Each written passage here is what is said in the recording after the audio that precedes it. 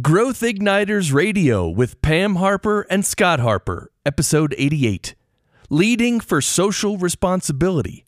Do your company's actions match your values?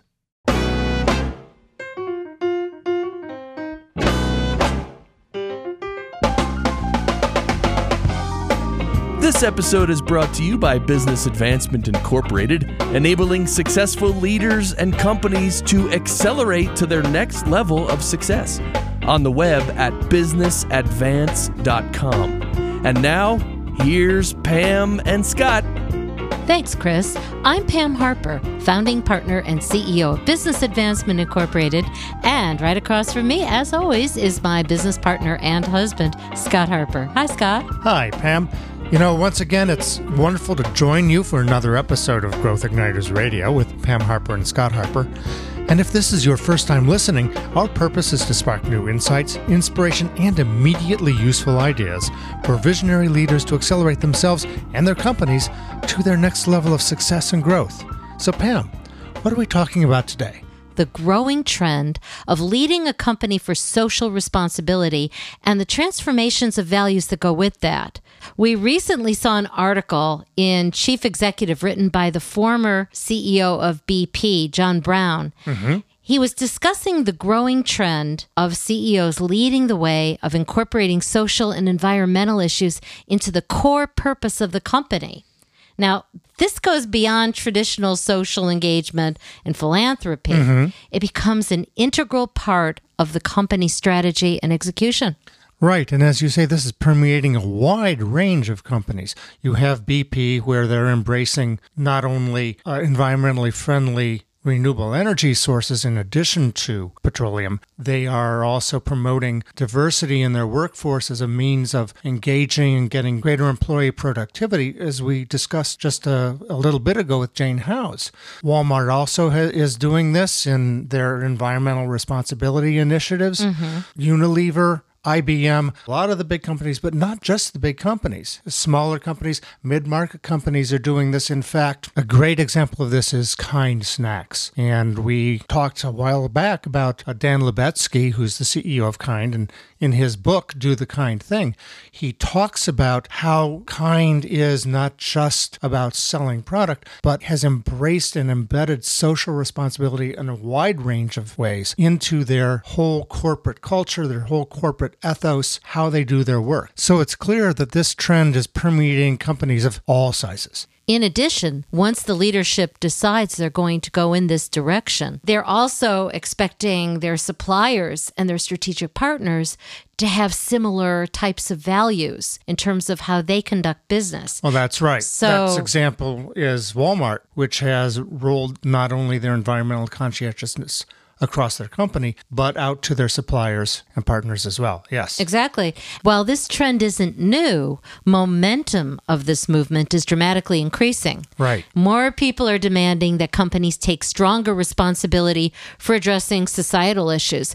So what this article shows to me is that more CEOs are picking up on the message that their stakeholders are sending and realizing that doing well by doing good isn't just a slogan. It really does exist. This means that more leadership teams are going to be faced with making defining decisions about leading for social responsibility and how to incorporate this into their company's core purpose and every aspect of how they function. A real challenge. Now, another key point that was made in the article is that this has to be driven from the CEO, and it needs to be reinforced in a variety of different ways that are perceived as relevant to all stakeholders. In other words, the actions need to match these transforming values. And there has to be reinforcement across the entire organization, down through top management to middle management, all the way down, so that people don't see it as just blah, blah, blah. We say this, but we expect something else. So where to start?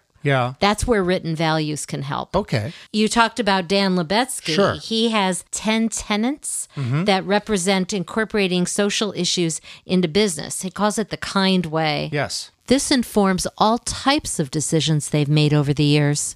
Everything from sourcing ingredients in a particular way to making their bars with whole nuts and fruits even though it was more costly and difficult. These are just examples of how written values can translate into something that has concrete top and bottom line ramifications. And at their best, these formal written statements of value and how it's translated into action, they accelerate decision making. They inform how people do things, how people think about the business, because they clarify the guiding principles and the purpose behind what these written values are saying. That's at their best. Yeah. Now, the challenge is that as the business environment is changing so rapidly, Right. even the most well thought out values can drift.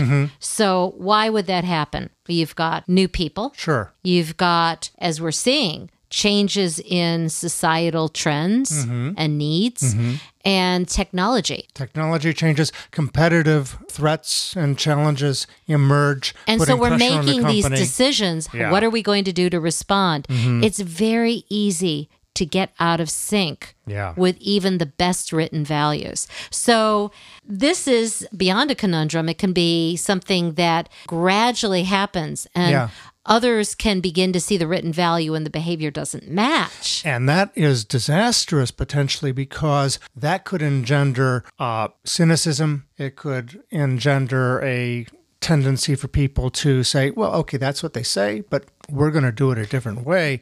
And that could, at its worst, be invisible. And in fact, more than could. I've dealt a number of times with it when it has. So it's vital for your stakeholders to perceive that your values are relevant as your company transforms and grows. That's what this episode is about, is how to do it. And we're going to take a quick break now. And when we come back, we'll build on this discussion and talk about how to evaluate the quality of the connection between your company's stated values and what is actually happening, and how to keep that connection strong. Stay with us. You are listening to Growth Igniters Radio with Pam Harper and Scott Harper, brought to you by Business Advancement Incorporated. On the web at businessadvance.com, we enable successful leaders and their companies to accelerate to their next level of growth and success. And if you like what you're hearing, spread the good word. Go to growthignitersradio.com, select episode 88, and use the share links for Facebook, LinkedIn, and Twitter at the left of the page to tell your social media communities all about us. And while you're there, sign up for our weekly alert of upcoming episodes so you'll always be up to date.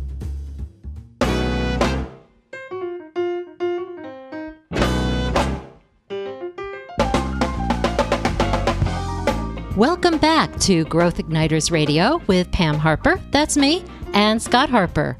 Today, Scott and I are talking about how to keep your company's values relevant as your business environment changes and your company transforms and grows. And I want to add that on the episode 88 page, there is going to also be an article that talks about this. So That we wrote. That's right. That's right. Very good. And so now, Pam, let's talk a little bit about how leaders can tell if their values really are relevant to their employees, to their customers and other stakeholders. And it really comes down to detecting if there's a gap that's starting to form. And it's not always easy to find. It's not always easy to see because we're in our own systems. It's kind of like that boiling frog, which is awful. Boiling frog? Boiling frog metaphor. You know, if you put a frog in hot water, it'll jump right out. If you put a frog in cold water and slowly heat it, so the saying goes, the frog won't notice. Ever the scientist. Yeah, well, what can I say? But no frogs were harmed in the making of this episode. So Thank goodness. I'm all for frog safety. I like to think of it as being a detective. Okay. And, you know, we talked about detecting. You really literally have to put on the mindset of being a detective because, like you said, you're not in your own system. You can't necessarily see it easily. So if you know some of the guidelines, and that's what I've spent time over the years writing about, both in my book and doing, of course. So let's talk about a few of them. Sure. And one of the things that I think is so easy to begin to see this is with some of the written policies and practices and procedures. Now, first of all, if some of this sounds like signs of culture, that's because values really are the underpinnings of culture. Well, culture is what? It's about values, beliefs, and practices, right? What people really do. Exactly. Yeah. So when we're talking about values, we're talking about culture. Yeah. Maybe that makes it easier for some people. But anyway, the written policies and practices and procedures. So, for example, are employees behaving in a way that demonstrates that they see the particular value as relevant? Well, I remember just recently going to Nordstrom, and I had to return a pair of shoes. Yeah. And I went up to the person. I thought, I didn't even have the receipt. Mm-hmm. And then he reminded me, remember, Nordstrom's doesn't expect a receipt. Yes. And so I tried it, and it was stunning, but the person who was there very quickly, I didn't know whether he was a manager or he wasn't a manager. He took the shoes. He said, fine. He said, we wouldn't want you to wear them if they're hurting your feet. Yeah, right. This is an example. Yes, it's of customer service, but the fact is that here was an employee that was behaving consistent with that value. So it was written down and you saw consistent behavior.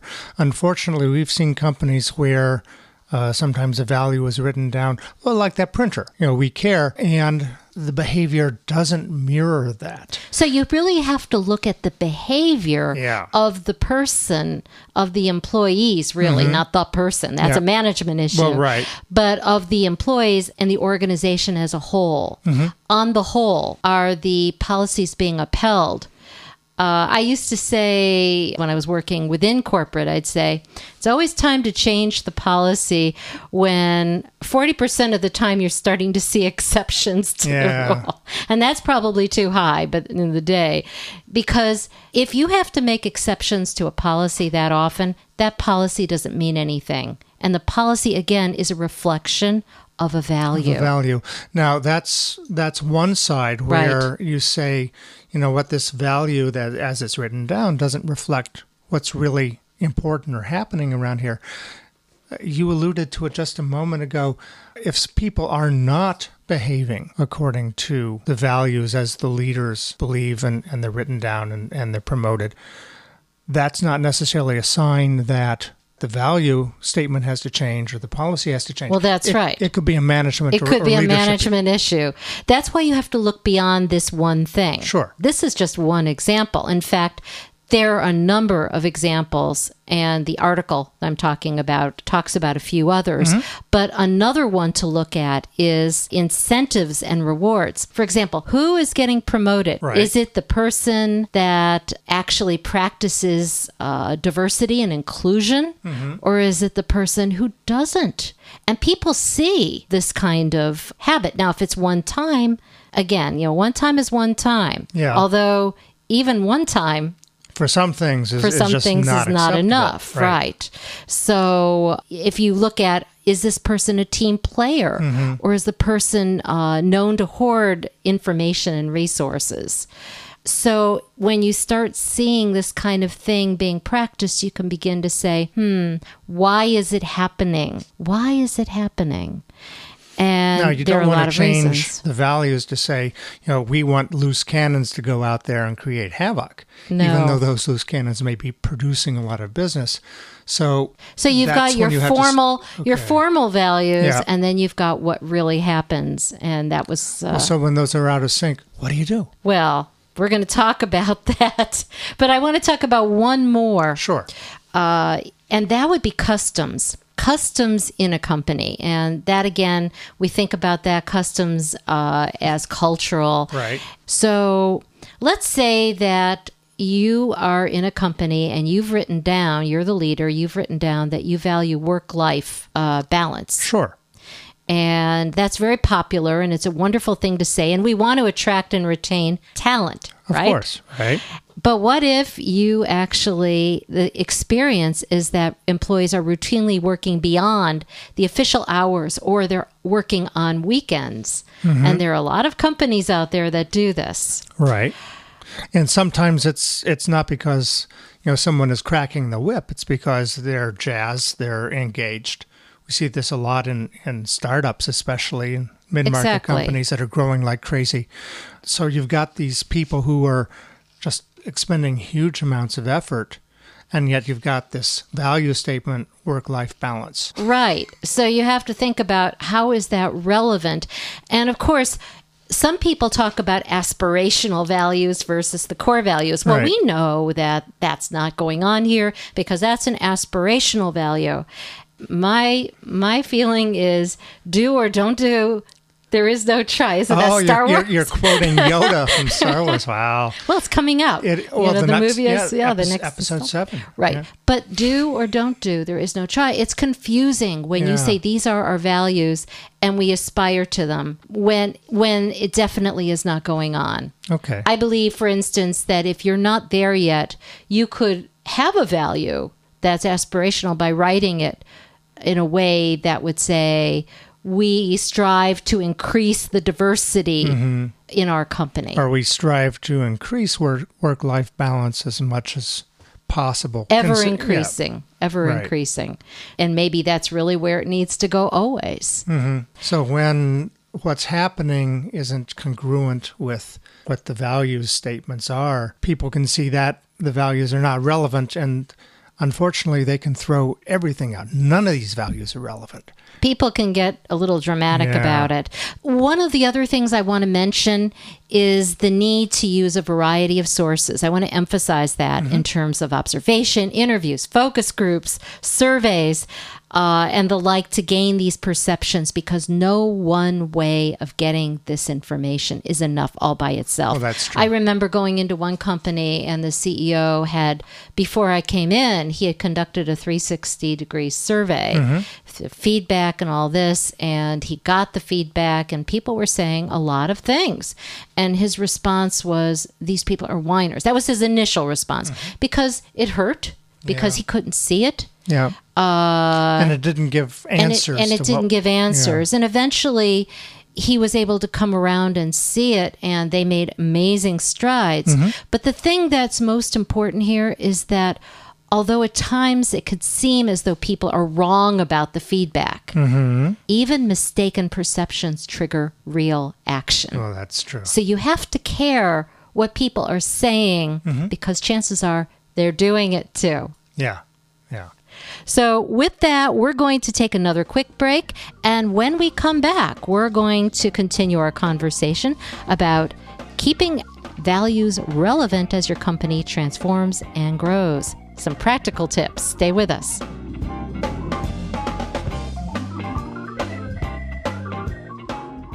This is Growth Igniters Radio with Pam Harper and Scott Harper, brought to you by Business Advancement Incorporated, on the web at businessadvance.com. Can you do us a favor? If you're enjoying and gaining useful insights from Growth Igniters Radio with Pam Harper and Scott Harper, can you let us know by writing a short review on iTunes? Not only does this let us know what you value, your review is one of the most important ways that we could reach others who will benefit as well.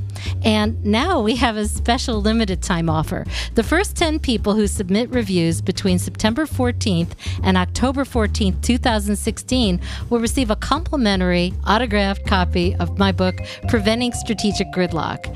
Reviewers have said that this book is a timeless resource and a great book for overcoming stalls that derail strategic progress regardless of the economy. To look inside, visit this Preventing Strategic Gridlock page on Amazon.com. Just be one of the first 10 people to contact us by October 14th, 2016, using the link on growthignitersradio.com, and let us know about your new review, and we'll get your autographed copy to you right away.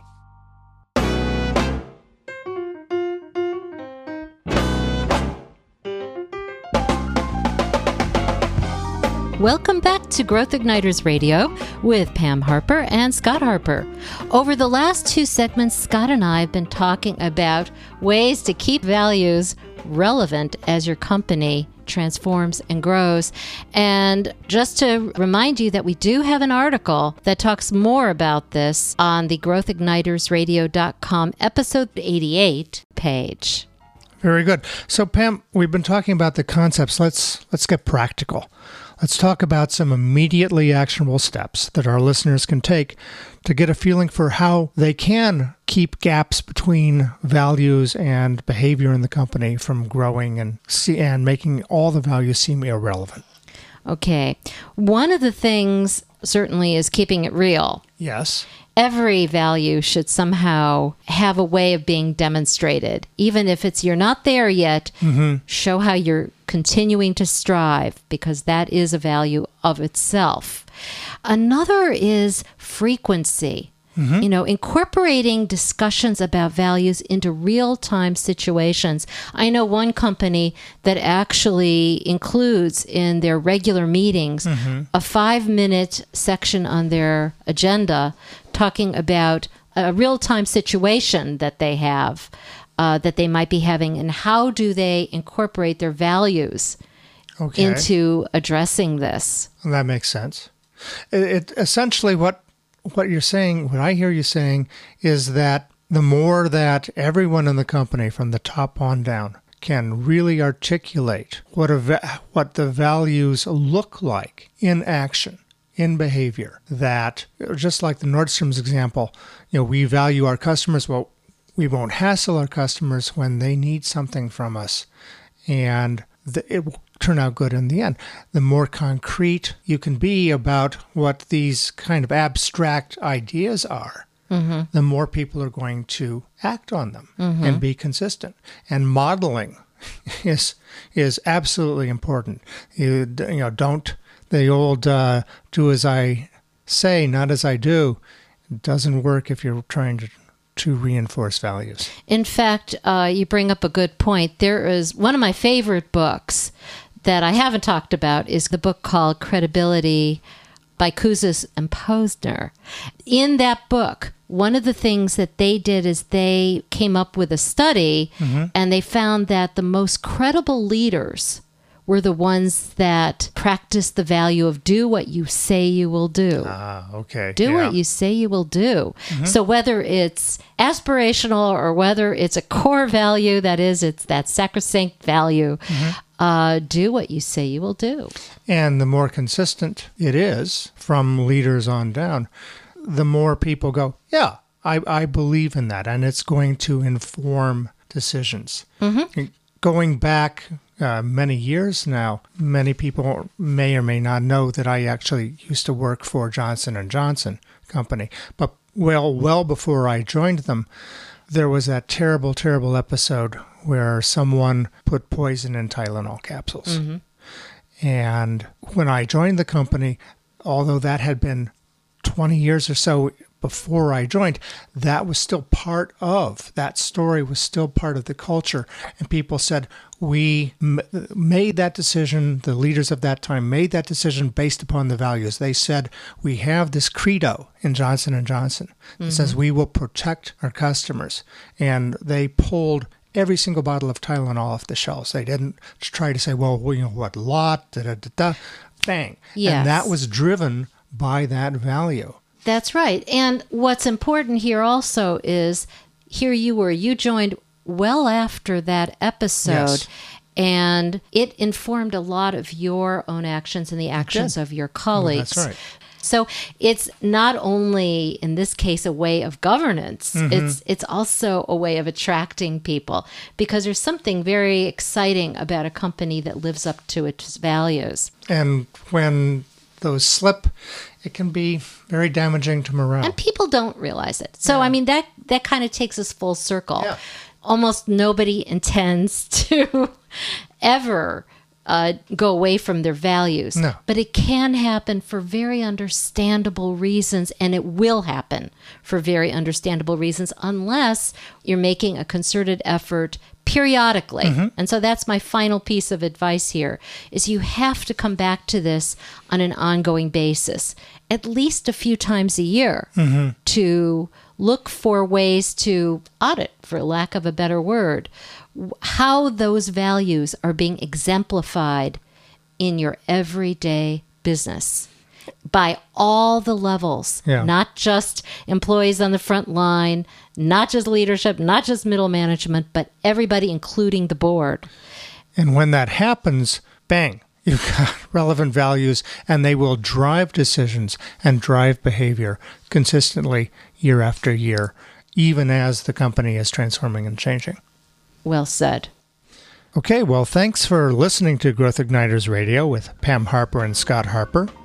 And to check out resources related to today's conversation, share on social media, or find out about upcoming episodes, or even open a conversation with us, go to growthignitersradio.com and select episode 88. Until next time, this is Pam Harper And Scott Harper. wishing you continued success and leaving you with this question to think about. What will you do, starting today, to find out how relevant your value statements are to employees and other stakeholders?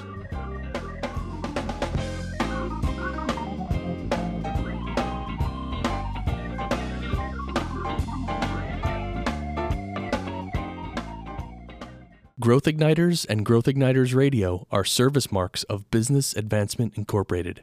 All Growth Igniters Radio episodes are copyrighted productions of Business Advancement Incorporated, intended for the private use of our audience. Except as otherwise provided by copyright law, all other uses, including copying, editing, redistribution, and publication without prior written consent of Business Advancement Incorporated, are prohibited. All rights reserved.